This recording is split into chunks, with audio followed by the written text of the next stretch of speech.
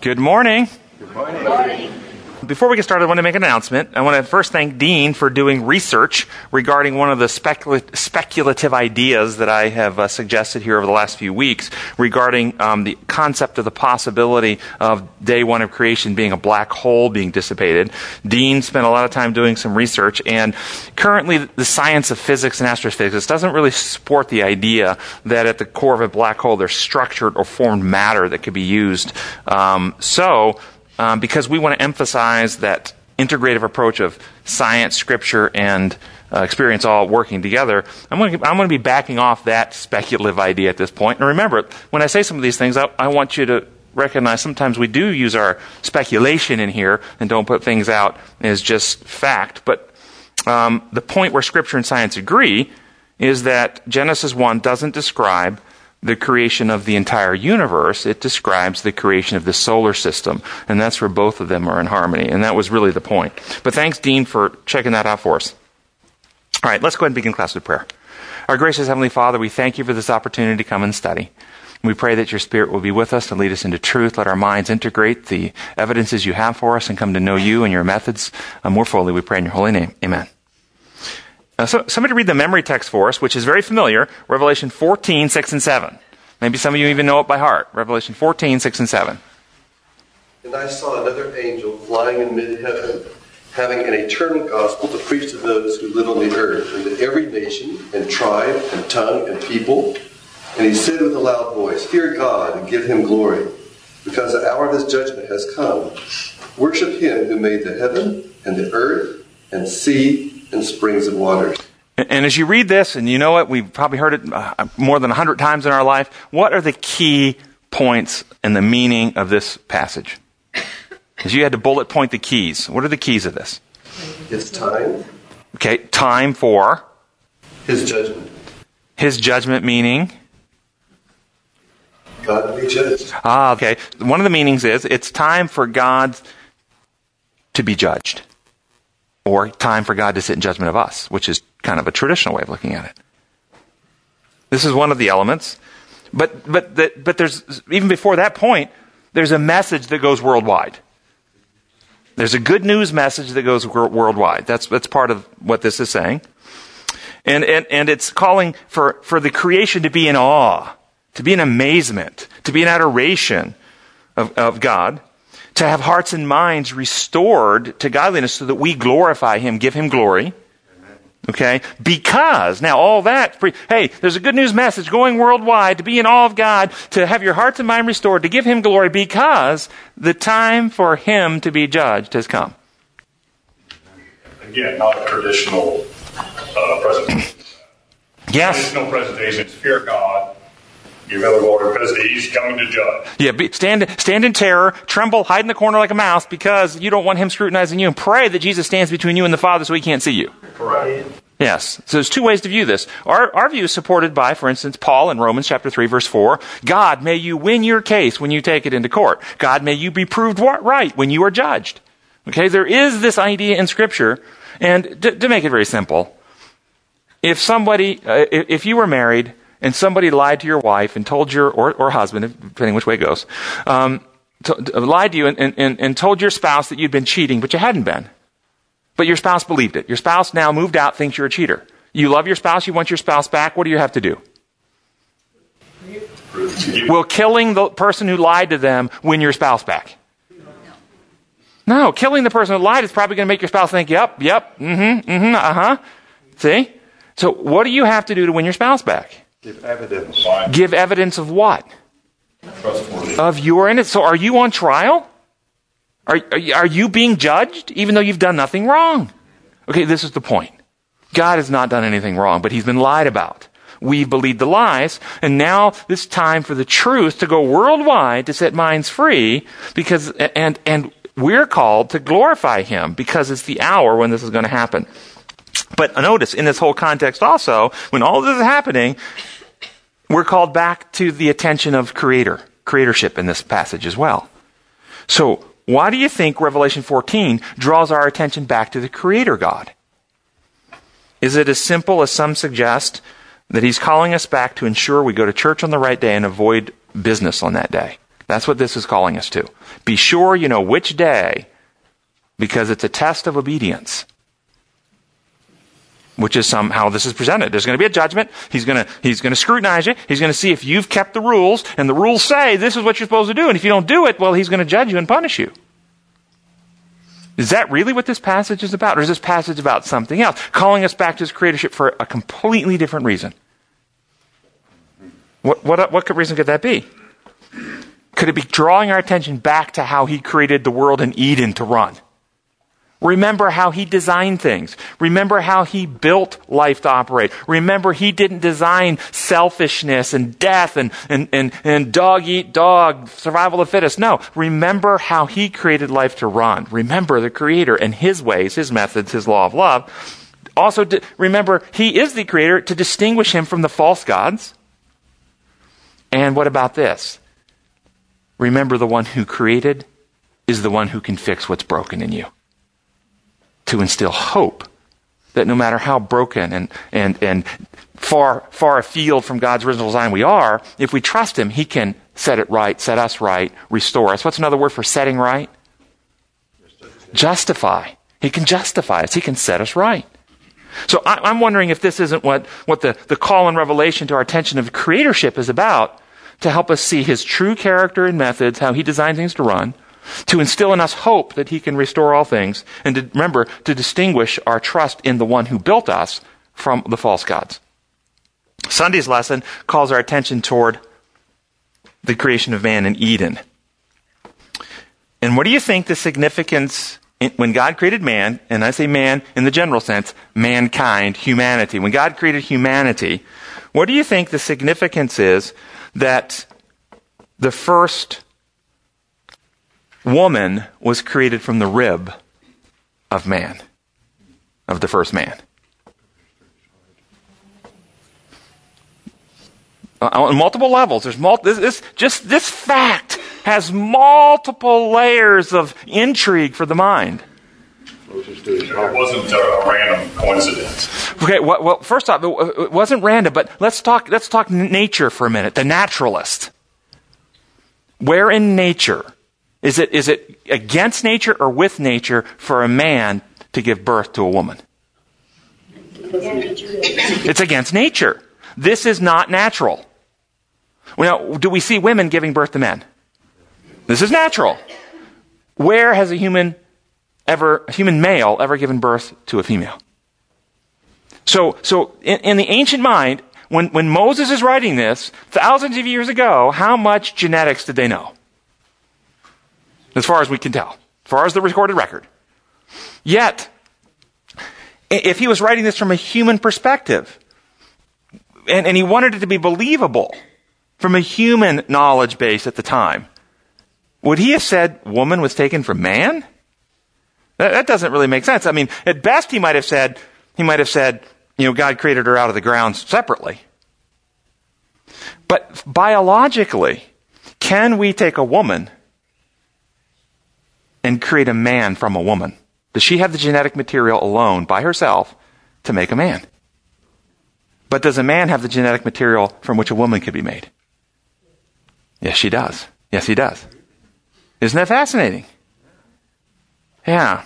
So when you look at concepts like this, does this give you just a greater kind of confidence in the inspired word? Somebody had to know something behind the scenes, be able to write it like this and have it right. So I like that element of it goes against the natural world. It wasn't just Moses thinking this up on his own to write this. And it is consistent with science that it could come this way. What is the significance then, I think, where you all were going, of the fact that a rib was used, taken out of the side of Adam? Equality. I like that. And it was taken out of the side of Adam for a purpose. What was the purpose that God stated that Eve was created? Help me stand by his side. Stand by his side as a helper. Now, does that hopefully it's ringing a little bells. I think open your Bible database and think, in Scripture, is there another who is to stand by our side as a helper? Say that louder. Oh, the Holy Spirit. the Paraclete, to stand by our side as a helper. Do you think this is a coincidence that woman was created from the side to stand by our side as a helper, and the Holy Spirit is described as one who walks beside us as a helper? Do you think that's coincidental? Or is there a lesson here? What do you think? Well, what is the Holy Spirit described as? The Spirit of? Love and truth. Okay, love and truth. Love and truth. What was woman created to help man with? Perhaps love and truth? Perhaps love and truth? Could Adam have entered into the fullness of God-like love without someone for Adam to serve, without someone for Adam to give himself for? And Eve to receive that love and give of herself back to Adam. And isn't it true that men in this room, that a woman can stir your heart with love, open your heart, pull love from your heart? Isn't it true? The Holy Spirit is to stir our hearts and pull us with love, right? How about the idea of truth? Do spouses ever serve as mirrors to each other?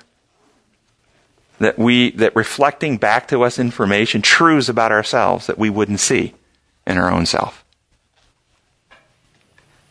Yes? The idea that Eve came from Adam, is that the same idea as that Jesus came from the Father? I'm not following you at all. Maybe you need to expand on that. How God can be three parts, but still be one. Well, I was getting, so in how God designed mankind, as we take this further then, we have Eve functioning as a helper who walks aside. The Holy Spirit is described as a helper who walks aside. And then they were to come into unity, as the Father, Son, and Holy Spirit come into unity. They are also constructed as individuals to be temples where the Spirit dwells. And so what do we have? We have Adam, Eve, and the Spirit, a triune of love, which is a construction of living beings who are built in whose image? Yeah, isn't it powerful? It's a relationship, a partnership. But this can only happen when our hearts and minds have been healed, when we die to self, when love has been written on the heart, the law has been written on the heart and mind, when we experience recreation, regeneration within, when we love others more than we love ourselves, when we stop seeking to get our selfish way. We don't reflect godliness in our marriage when we live for self or we live a life of inequality. This is out of Patriarchs and Prophets. Maybe you've heard of this book. It's page 46. It says, God himself gave Adam a companion. He provided a helpmeet for him, a helper corresponding to him, one who was fitted to be his companion and who could be one with him in love and sympathy. Eve was created from a rib taken from the side of Adam, signifying that she was not to control him as the head, nor be trampled under his feet as an inferior, but to stand by his side as an equal, to be loved and protected by him. A part of man, bone of his bone and flesh of his flesh, she was his second self, showing the close union and the affectionate attachment that should exist in this relationship. Quoting from Ephesians, for no man ever hated his own flesh, but nourished and cherished it. Therefore the man shall leave his father and mother and shall cleave to his wife, and they shall be one. God celebrated the first marriage. Thus the institution has for its originator the creator of the universe. Marriage is honorable. It was one of the first gifts God gave to man, and it is one of the two institutions that after the fall Adam brought with him beyond the gates of paradise. When the divine principles are recognized and obeyed, notice this phrase, when the divine principles, we could ask, what are those divine principles? You should think, can you articulate? If somebody says, what are the divine principles? Can you go bam, bam, bam, and just name them? When the divine principles are recognized and obeyed in this relation, marriage is a blessing. It guards the purity and happiness of the race. It provides for man's social needs. It elevates the physical, the intellectual, and the moral nature. Wow. Did you hear that last section? When the divine principles are recognized and obeyed, marriage relationship elevates the physical, intellectual, and moral nature. Anybody want to expand on that thought? Question it, challenge it, you believe it, don't believe it? That's what Satan wanted to contest. He said that's what Satan wants to do, to contest the rulership. I think that statement is certainly testable. And, we can apply the scientific method to it. And it has been done. It's been done. You just need to watch the news to see the results of the experiment. Yeah, and Russell's mentioning that this, what was just stated there about marriage, elevating the physical, intellectual, moral nature, in other words, making us healthier and happier, can be tested. Yes, it can. If it's a healthy marriage, science is very clear. People in a healthy marriage where there's mutual respect and love and trust actually do have better physical health, mental health, and just live longer, less health problems than people who live single. But people who live single have better health, mental health, physical health, live longer, less health problems than people in marriages that are conflictual. If you're in a conflictual marriage, so marriage can be one of the greatest blessings if it's following the principles of God's kingdom. But if marriage is living outside of harmony of God's principles, then it becomes one of the greatest cursings and actually degrades and destroys you faster than if you're just living as a single person in this world. You don't get the buffering and the nurturing effects of a loving relationship when you're single, but you also don't get torn down by a dysfunctional relationship when you're single. Do you think marriage is under attack? Absolutely. Well, I want you to throw out at me which ways, and I've got some bulleted here in the notes. How is marriage under attack? Which ways do you see marriage being under attack? The portrayal of marriage on TV and even in commercials where the dog is the smartest being in the family, then the kids, then the wife, then the husband. Okay. Did you hear all that? And that was just more than marriage now. You described family under attack. Okay, where the dog is the smartest and the kids and the wife and the husband. Okay. Other ways marriage is under attack. No longer a man and a woman now. I was wondering if somebody's going to throw out homosexual marriage, attacking marriage. Yes.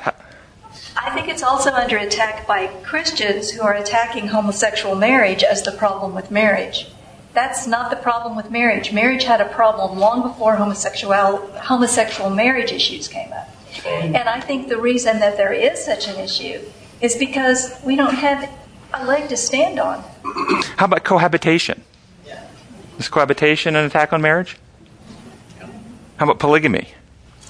Maybe you don't see it so much in Tennessee, but I think there's a TV program on recently with my Sister Wives. It's called Sister Wives, where here in America they're having polygamous marriages. Huh? Is that an attack on marriage? How about godless marriages? In other words, humanistic marriage. There is no God. We just, do our own thing our own way. But how about this one?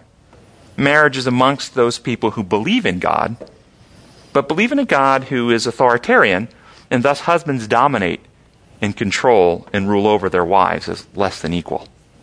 Whether it's Christian, Jewish, Islamic, or Eastern. How about that as an attack on marriage? Or the reverse, the women's lib movement, where the woman is dominating control. Manipulating, dominating the... less common, but yes, that can happen as well. So in my view, the greatest attack on marriage is the one that presents itself as righteous, which is when people profess to represent Christ and then dominate, control, mistreat, demean, belittle their spouses, treat them as inferior, require their submission, including church-sponsored tenets of inequality. Did you hear what I just said? I think this is the greatest misrepresentation, this church-sponsored tenets of inequality between men and women. Explain yourself. Women not being ordained. In any level. How about that? In any level, men are not equal. Women should submit to the authority and be ruled over by their husbands. In the church, the leadership and positions in the church should be men. Yes. That's the point I was going to make. Catholic Church wanted men to be priests. Yeah. And I haven't kept up, but I think even in our church, women can't be pastors. I know there was a time when they were ordained as pastors, so there are a few, but I've never seen one as a conference president or a union president. So even if we don't talk ordained pastor, what about administrator? Women can't be administrators? Like a conference president? I mean, even if you don't want to talk the ordination thing, what about conference presidents? Yeah. We had a couple comments from our viewers. One said marriage is being redefined, and another one said domestic violence is actually an attack on marriage as well. Yes, and I think that falls under the heading of domination. It's just a severe form of domination. But yes, it certainly is domestic violence, and that's a form of domination that we were talking about. But for me, the most evil of things are those things that masquerade as righteousness and get people to believe it's righteous. I had a patient recently who was talking about the Newtown shootings and talking about how that was the worst evil. And I said, no, it wasn't. It was evil. I think it was evil to kill kids, okay? Whether it was mental illness or purposeful selfishness, regardless, to kill kids, it's an evil thing. It's evil in various ways. But it's not the worst evil, because how many people look at that and go, that's good. That's a good thing. The worst evil is when it destroys people, destroys souls, destroys them for eternity, and people go, that's good. That's good. That's the worst evil. The masquerading as an angel of light, while you're deceiving souls to eternal loss. So we could think of some examples to kind of approximate what I'm talking about. Jonestown, where people believed they were being saved while they were being destroyed. Okay? But then you maybe extrapolate that into something not so extreme, something more mainstream. God is an authoritarian God, and you must have your legal debts paid, and this whole type of thing here.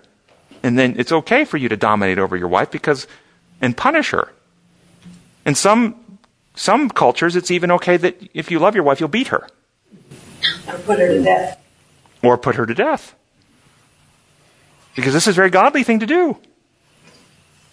The more we are healed to become like God, the more we are back in His original design, the more equality is experienced between men and women, between husbands and wives. Not inequality, the more equality that comes. We become more like Christ, who did not think equality with the Father was something to be grasped, but humbled Himself.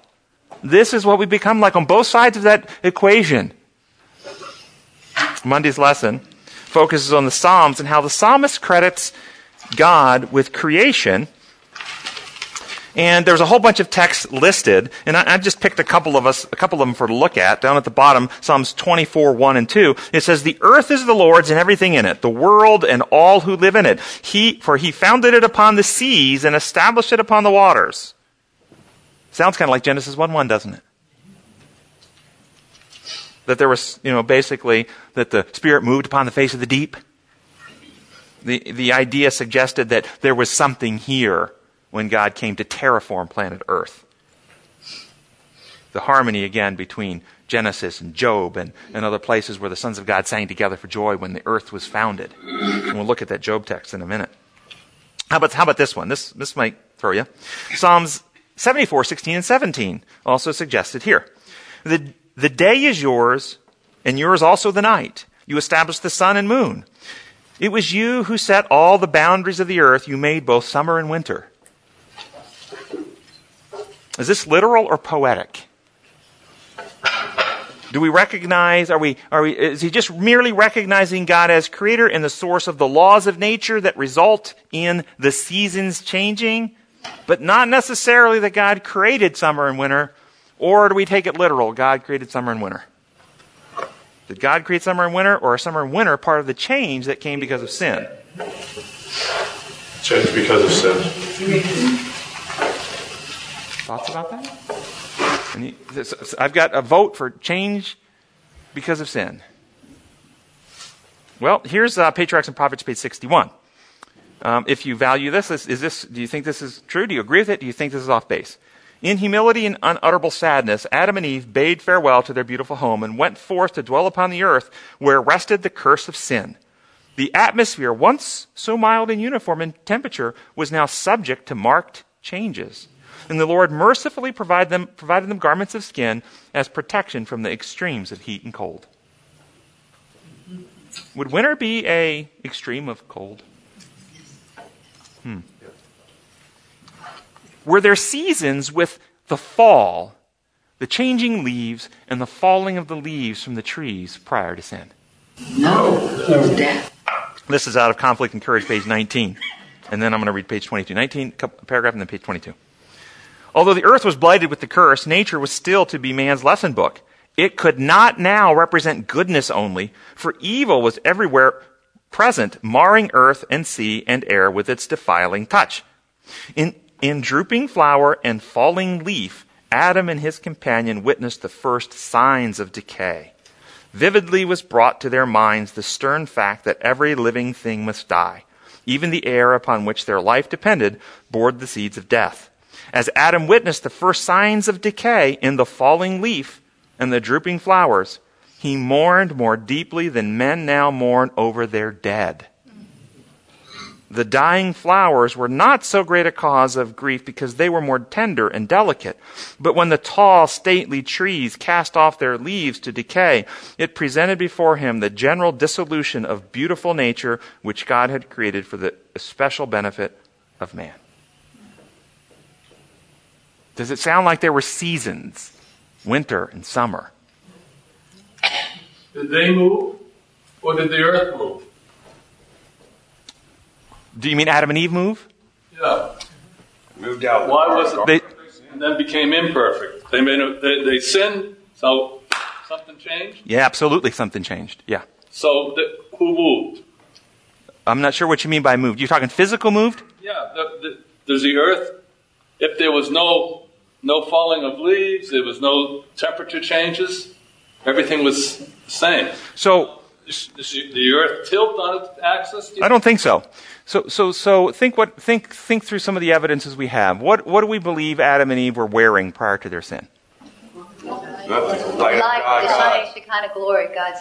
And do we have any suggestion in Scripture that would support that idea, that God's presence would be their light? Yes. What would support us? So we're not just speculative here. We've got some basis for this. How about Moses' face coming down off God's presence was radiating light? Stephen's face was radiating. Revelation says in the new heaven and new earth there'll be no need for the sun and moon to light it. God's presence will be his light. So when Adam and Eve sinned, did their sin cause a change such that the heavenly light became uncomfortable for them? And God withdrew the heavenly light. Thus they said, we're naked. Where did that nakedness come? We're cold. God's presence was withdrawn. Why? Out of punishment? Out of love and mercy. Or out of love and mercy, because it would have been when Moses came down off the mountain and his face was radiating this glory, the children of Israel begged for him to put a veil on. Why? Protection. They were afraid. What was happening to the children? What did this light do to them? Did it cause physical burns? Did Moses have third-degree burns? His whiskers were like shriveling and burning up and flames like that? No, this is not physical fire.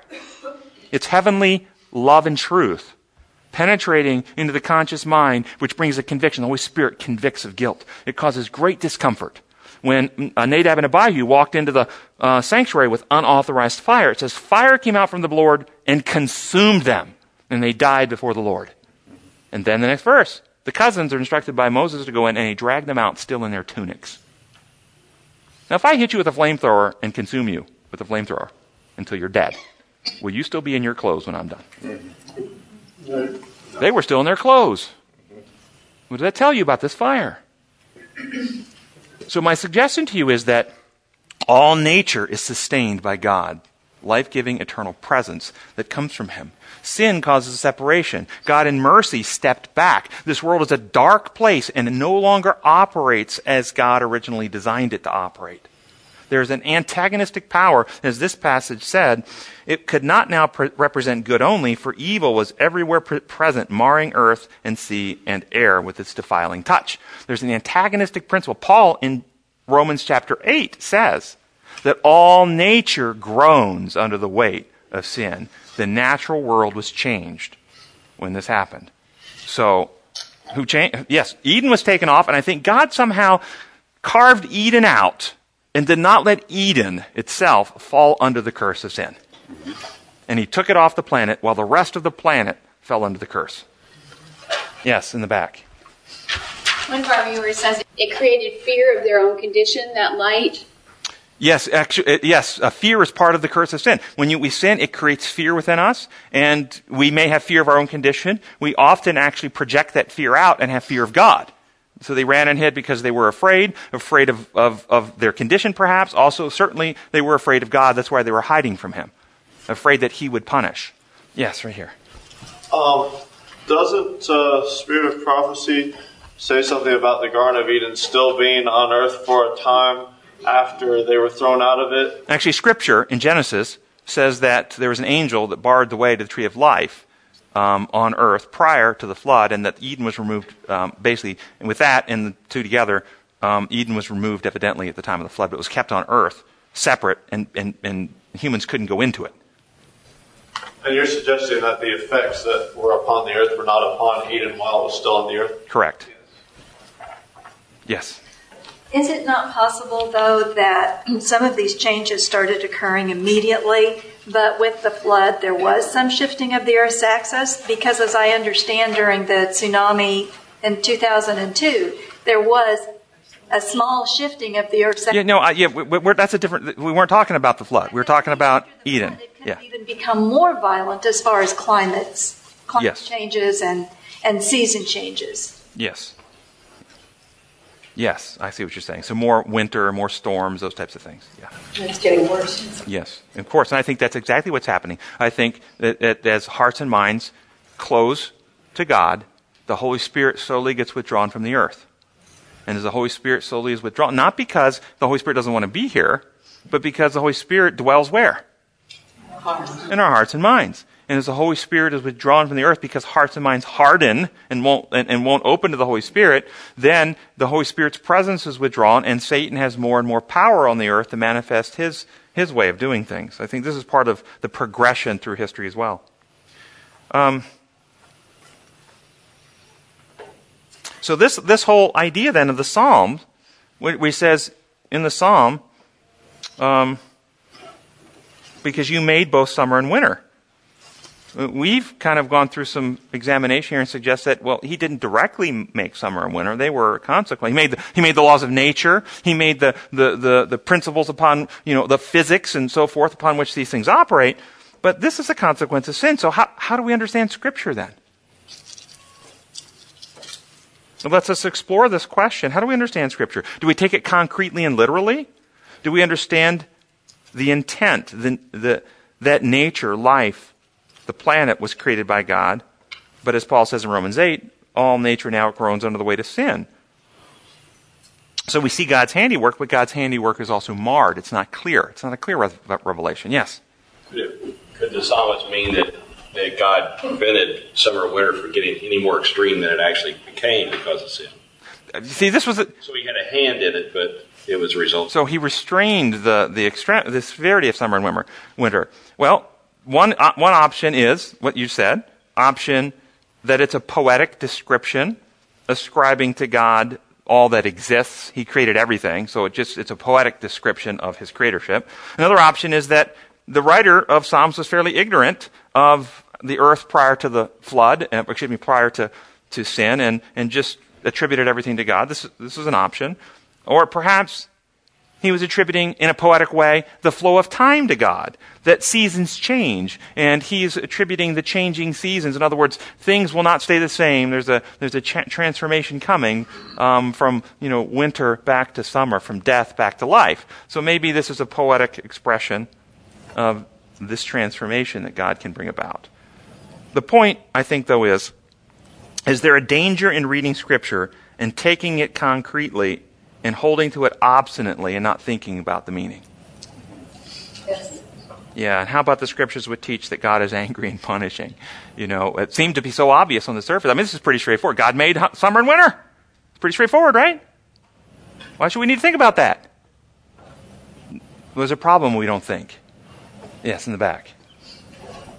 One of our viewers said, when Adam and Eve chose to eat the fruit of the knowledge of good and evil, in order for God to honor their choice, He needed to change the environment so they could experience evil. Examples of pain, suffering, death, thorns, thistles, winter. He wasn't angry, He was sad. So one explanation is that God then introduced the seeds of death into the system. That's what unless it was typed wrongly. I hear this person saying that God introduced the seeds of death to show them pain and suffering, and but we read last week, if you remember the things we read last week, that all the seeds of death were introduced by Satan. The way Christ said in the parable, didn't you sow good wheat? Where did all these tares come from? An enemy sowed these here. So the seeds of death were not put in the system by God. The seeds of death were put in the system by the enemy. God's role was to grant freedom, to allow the choice to result in its natural consequence when you deviate from God's design. You don't have to cause pain to somebody who decides to jab themselves in the leg with a knife.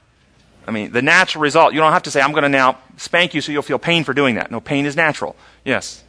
Well, in Genesis, it talks about when he created the sun and moon and stars to mark seasons. Mm-hmm. So there may have been certainly seasons, but so much different than we know them to be now. Certainly, winter in Florida is not a cold, bitter, snow, death to trees and flowers experience. Okay, so it would be interesting. So you're suggesting a new possibility here that I kind of like, that there was some type of seasonal change without death and decay and the fall and the falling leaves and the turning and the snow and the cold extremes, that something changed with the seasons, kind of like we're suggested in Revelation on the tree of life, that there were 12 fruits and the fruits seemed to change on the tree. So I kind of like this idea that somehow in God's design there was changing season, but it was always in a kind of full summery, kind of healthy, life-giving way, not in a decay way. I like that. It implies cycles and seasons, and it says to mark years, and so it implies cycles of time and years. I don't have any problem with. Days I have no problem with. Seasons, if we mean by seasons what we talk about, I don't think that was there. I don't think the decay, the fall of leaves and those things, I don't think that was happening prior to sin. Yes. I'm thinking that to extrapolate on what she was saying is that love sets boundaries. And God says you can only go this far, and with the dying of the trees and leaves and everything, then there's spring, and there's beauty and life again. So love sets boundaries, and God in love set them. Russell. I think it's reasonable to conclude that our Earth was set in an elliptical orbit around the sun from the beginning. So just an elliptical orbit would change the sunlight, the angle of refraction from the sun. So there would be changes there with day lengths and things like that. Depending, so many elements not in evidence at this point. Did the axis of the Earth shift so that now it angles differently than it does? I mean, even today with the Earth's elliptical orbit, you don't get much of a season at the equator.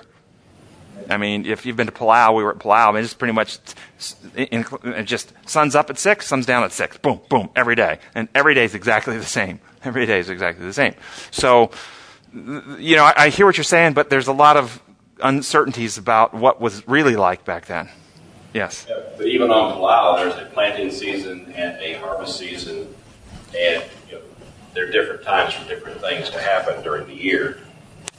That may be what they meant in the beginning about seasons, that as time goes on. Well, I had no idea this was going to raise so many comments. One thing that's nice about the theory that came across from the other side was it kind of allows us the canopy theory, like you were saying, that before the flood, the canopy of water was suspended and that allowed a uniform temperature.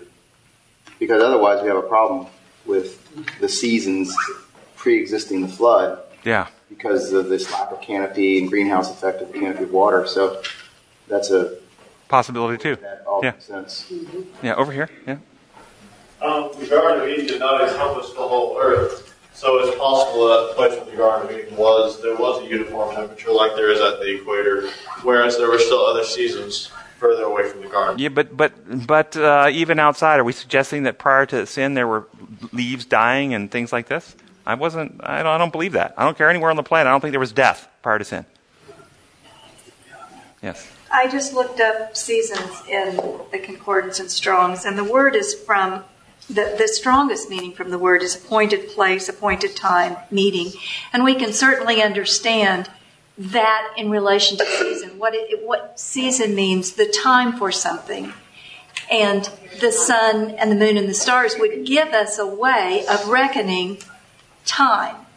And when we translate seasons, we translate it more in the agricultural term, whereas maybe originally it meant more as a time of... Did everybody hear what she said? Well said. Yeah, she looked up in the was it lexicon?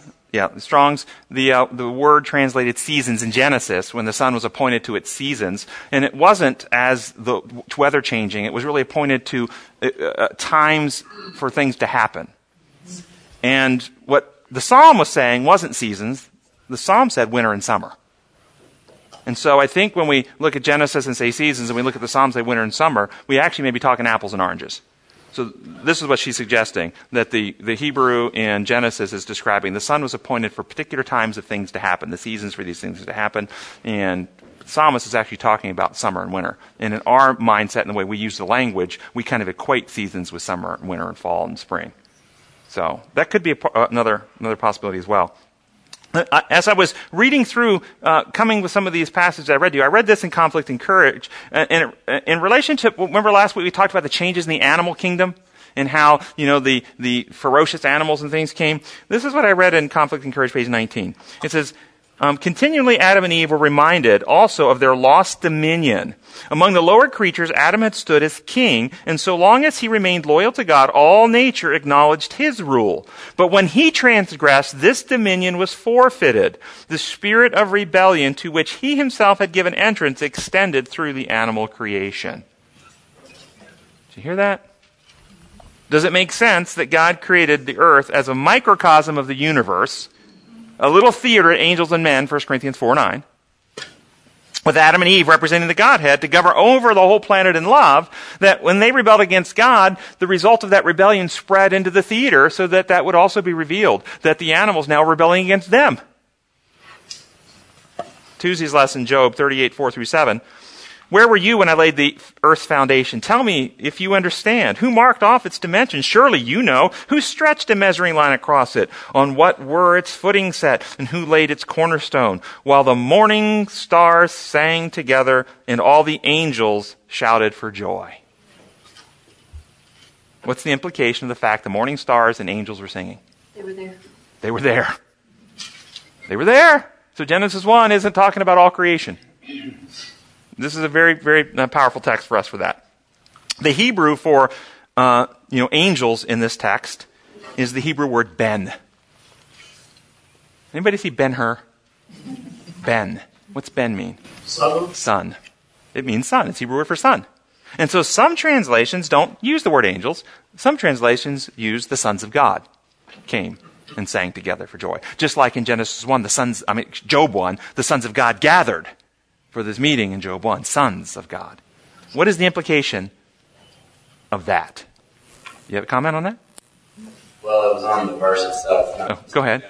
Go ahead. I was just going to say that it's interesting that morning stars is plural there, because in the rest of Scripture, it's either referring to Lucifer or Jesus, morning star, as if before foundation of the earth, there were two morning stars. More than one, at least. Okay, more than one. What is the implication, sons? If we use the actual Hebrew ben, sons of God, rather than angels, what might be implied there? Children. In Luke chapter 3, when it gives the genealogy of Christ, and it goes, Jesus, son of Joseph, and son of Enosh, son of Seth, son of Adam, son of... Wow. How many of those were actually called son of God? Adam, son of God. So when it says sons of God gathered, could this be a way of suggesting that the first created being on all of his intelligent planets came? The representative heads of all the planets where there's intelligent life were gathered before God. And they were leading the heavenly chorus and singing praise and joy. Well, the question is then, why were all these intelligent beings, whether they were the first sons of God or others, why were they watching and singing for joy as the foundations of the earth were laid. Why? And as you're thinking about that, Revelation... God came to dwell with man. So you're a representative head, and God is leaving you to go spend time with everybody. Thank you, God, you're leaving! Praise the Lord, He's not going to be here anymore. He's going to spend time with men. Hallelujah! How about Revelation 4:9 through 11? Whenever the living creatures give glory, honor, and thanks to Him who sits on the throne and lives forever and ever, the 24 elders fall down before Him who sits on the throne and worship Him who lives forever and ever. They lay their crowns before the throne. You are worthy, O Lord God, to receive glory and honor and power, for you created all things, and by your will they were created and have their being. So here we have them singing for joy in Job when earth is created. Here we have in Revelation the heavenly beings giving glory and honor because He is creator. Why? Why this focus on creatorship? Yes. There was an emergency in heaven created by Satan, the fallen angel. And finally, God is going to do something to let the universe know who is speaking the truth. Okay, so you're suggesting there's something going on bigger than just creation. Absolutely. Okay, so the context of creating is resulting in joyful singing, hallelujah, Jesus is creating, or God is creating, yeah? What's going on? Well, maybe you can get this, Daniel 4:13 and 17. You ever notice this text in Daniel 4? It says, this is in the context of talking about Nebuchadnezzar and Nebuchadnezzar's arrogance and the judgment that came against Nebuchadnezzar, that he was going to go basically insane for 7 years and eat grass like the ox in the field, and then he was going to come back to his sanity. Remember this prophecy? Okay, listen to where, did you know where that judgment came from? Listen to this. I continued looking in the visions of my head as I lay on my bed, and there was a holy watcher coming down from heaven. The sentence is rendered by decree of the watchers. The decision is given by order of the holy ones. Did you know they were watchers watching us? Holy ones watching? The heavenly watchers. Pardon? Well, of course, that goes back to, again, 1 Corinthians 4:9. Paul knew this. That's why he said, we are a theater, a spectacle to angels. They're watching.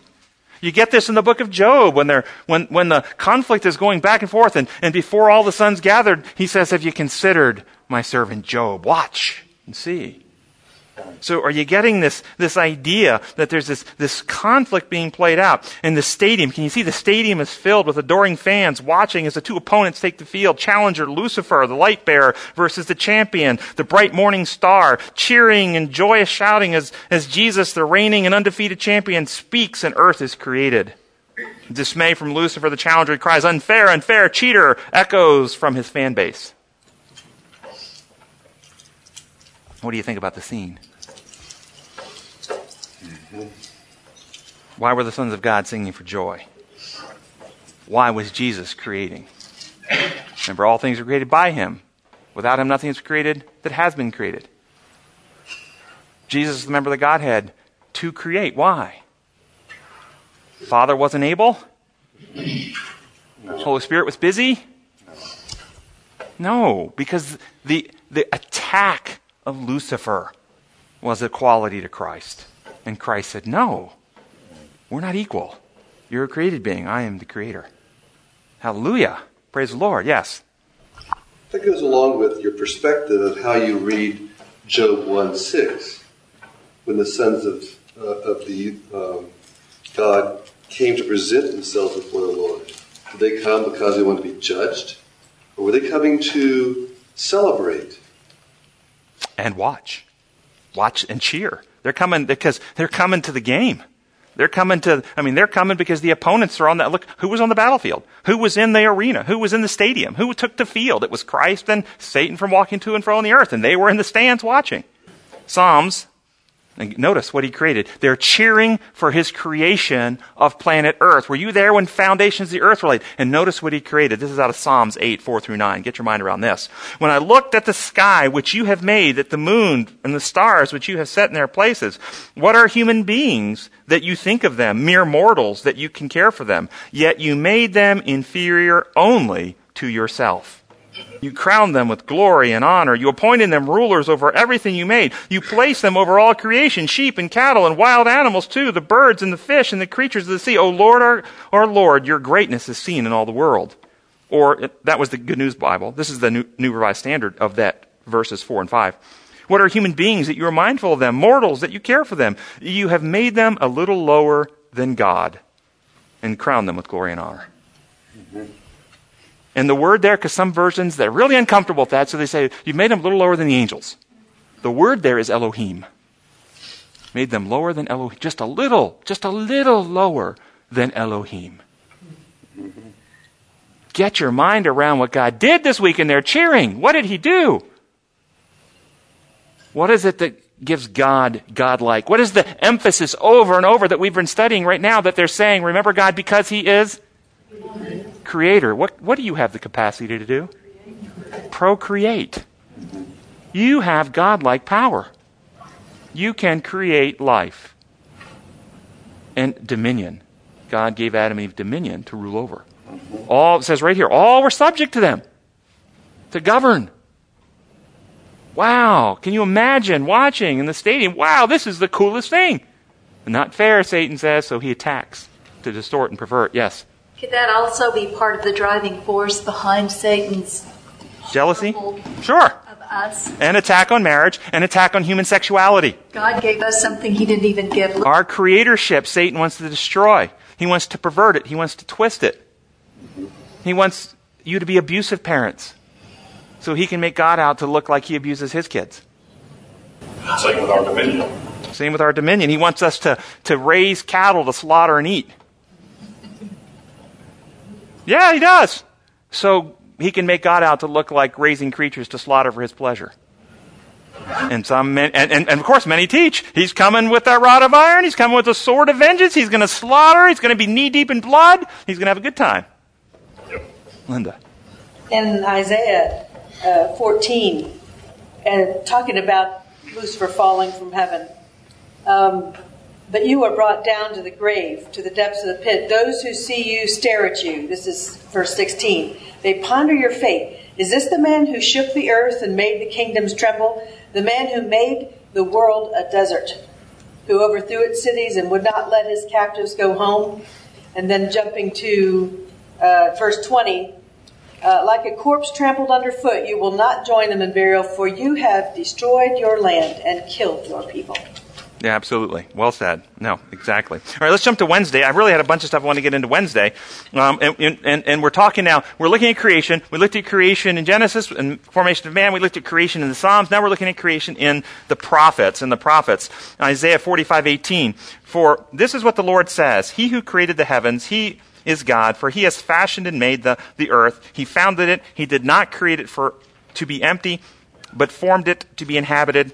I, the Lord, and there are no others. The point is, question, why is there this emphasis over and over and over and over again in the Old Testament on God's creatorship?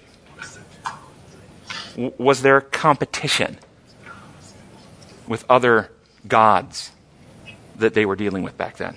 Yes, even before the flood. 1 Kings 11:7. On the hills east of Jerusalem, Solomon built high places for Chemosh, the detestable gods of Moab, and for Molech, the detestable gods of the Ammonites.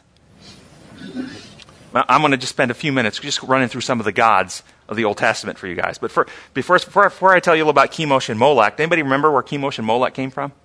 Well, they came from Moab, the Moabites, and the Ammonites. Anybody remember where Moab and Ammon came from? No. Joseph lost daughters. Lot.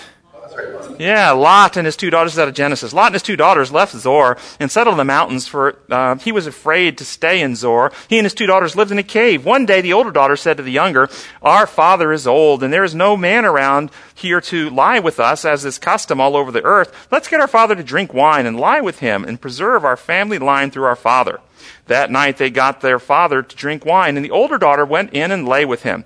He was not aware of it when she lay down or when she got up. When he was aware of anything in between.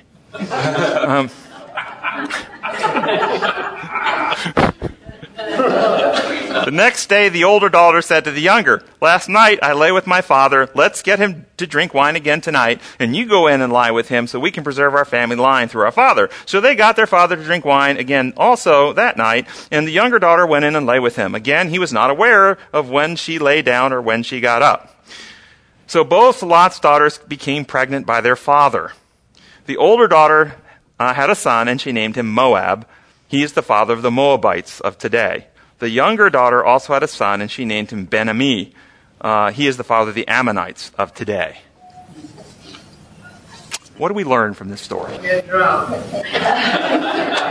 I was going to say that. See? If they only weren't drinking, right? Did you notice it was written to make Lot out to look well? Did you notice it was written to give Lot the biggest excuses possible? Okay? He didn't know what was going on. Poor guy. He didn't know anything. He wasn't responsible. Isn't that how it was written? Did you not hear it that way? Yeah. He was seduced and tricked. He was roofied without roofies.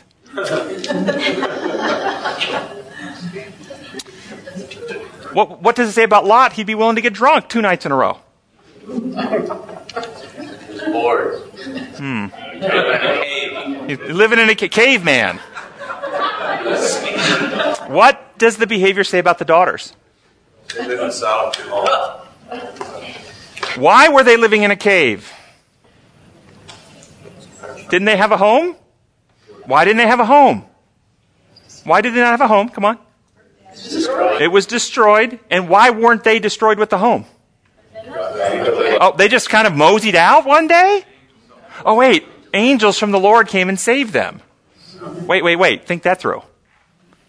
They were righteous enough to be saved. Remember, if there were 10 righteous, we won't destroy the city. The righteous were saved. This is what righteousness looks like. Think it through with me. God saved them, and look what they did.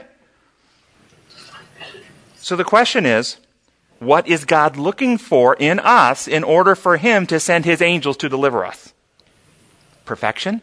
Sinlessness? That we eat the right foods and avoid getting drunk? Or is God looking at the heart for one specific finding? Healability. Are you healable?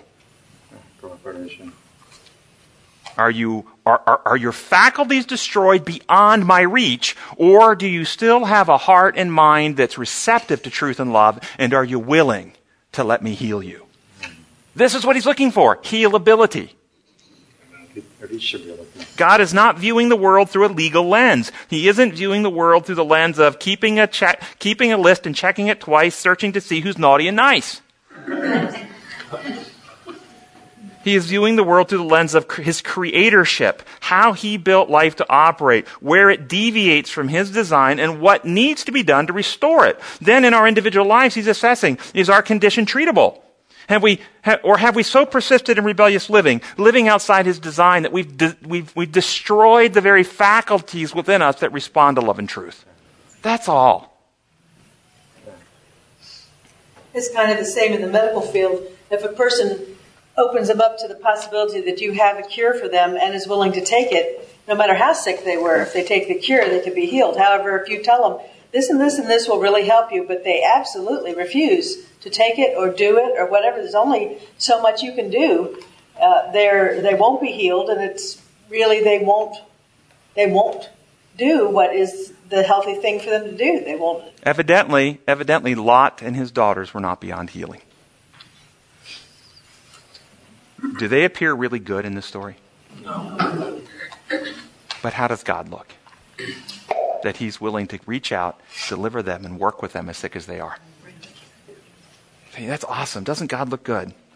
Well, we don't have time to go to I want to go back to the false gods of Chemosh and Molech, and there's a whole section in here on the false gods, Chemosh, Molech, and what they were like. And in fact, I'll share this with you. We'll skip down past Dagon, and we'll hit Asherah and Baal. Asherah was a goddess of fertility who was the consort of El, and El was the father of Baal. And El is called again and again Torah El, Bull El, or Bull God. He is Batanu Benwate, creator of creators, Abu Bani Eli, father of the gods, Abu Adami, father of man. And then I'm going to skip down. The epitaph Olam appears in the Hebrew form in Genesis, Elohim.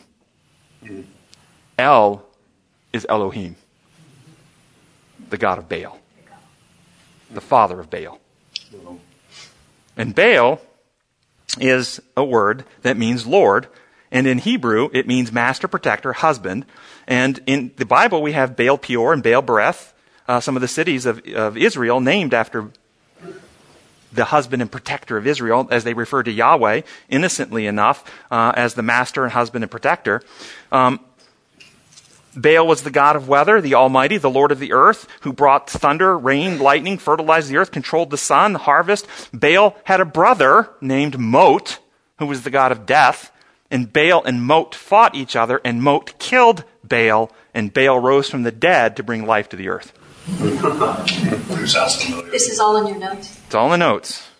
Yes. Now, what is the problem with worshiping the son of Elohim, who is the creator of everything, who controls the weather, who brings us life, who is the God of fertility, who fights against the other created, the other son of God, who is the source of death, who fights against death, who dies in that fight, who rises again to bring life to the earth? What's wrong with worshiping this God? What's his character? Bingo. And I've got it in the notes. Prophets and Kings 124. Determined to keep people in deception, the priests of Baal continued to offer sacrifices to their gods and call upon them day and night to refresh the earth with costly offerings, and the priest attempted to appease the anger of their God. This is the key. This is the deal. What's his character like? Is he self-sacrificial, loving, or is he angry, wrathful, and needs to be appeased? Is he giving, or is he selfish? This is the deal. I've got a lot more quotes in here, but if we want the gospel to go to the world, see, we don't have problems today. Let me back and give one more point. 2 Kings 17, 14 through 15. What's the problem with worshiping these gods? It says, but they would not listen. They were as stiff-necked as their fathers. They rejected his decrees, made for themselves idols. They followed worthless idols and themselves became worthless.